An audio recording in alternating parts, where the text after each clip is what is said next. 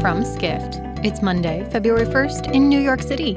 For daily updates in your inbox, subscribe to the Skift Daily newsletter at skift.com/daily. Sponsored by TD Ameritrade. TD Ameritrade's learning experience is curated from their vast library of exclusive content and customizes to fit your investing goals and interests. Get started at tdameritrade.com/education. Once again, that's tdameritrade.com/education. And now, here's what you need to know about the business of travel today. Despite an unprecedented number of pilots currently being furloughed throughout the world and several airlines reporting losses or shutting down operations, industry experts agree a pilot shortage will still loom on the horizon as the industry prepares for long-term air travel recovery from the pandemic. Contributor Ruthie Muniz writes that experts and industry trade groups warn the pandemic has only put a pause on a shortage, that it hasn't gone away, with more pilots nearing the age of retirement and a continuing undersupply of new pilots.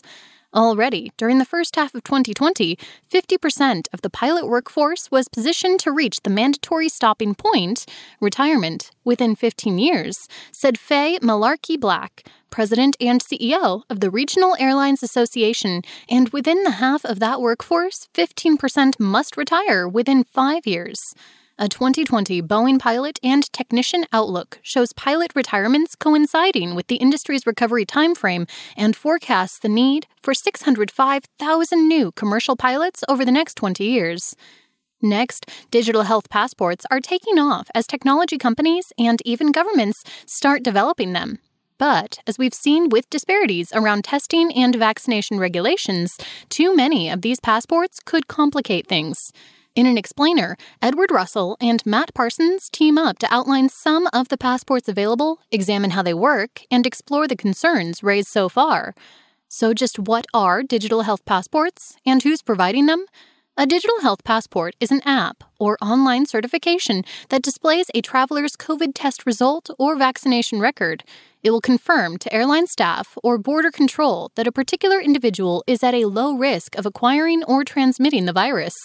They're a viable method of checking who's eligible to enter a country depending on that country's recognition of the type of passport platform and type of test or vaccination.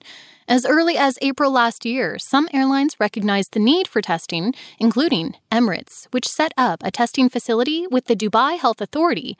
While airlines and airports still offer testing facilities, digital health passports represent the next step and are designed to be more universal.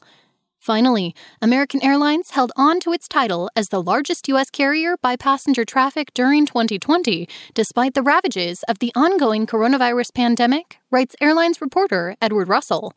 The Fort Worth, Texas-based carrier expanded its lead over runner-up United Airlines by zigging when other airlines zagged, and flying far more capacity in April and May than competitors. That strategy allowed it to carry more passengers and, more importantly, generate higher revenues than carriers that instituted deep schedule cuts during the early months of the pandemic.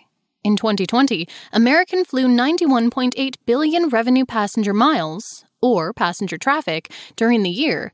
United Airlines followed with 73.9 billion, Delta Airlines 73.4 billion, Southwest Airlines 54.2 billion, Alaska Airlines 20.5 billion, and JetBlue Airways 18.6 billion to round out the big six. For more travel stories, head to skift.com. To find these stories and more insight into the business of travel, subscribe to the Skift Daily newsletter at skift.com/daily.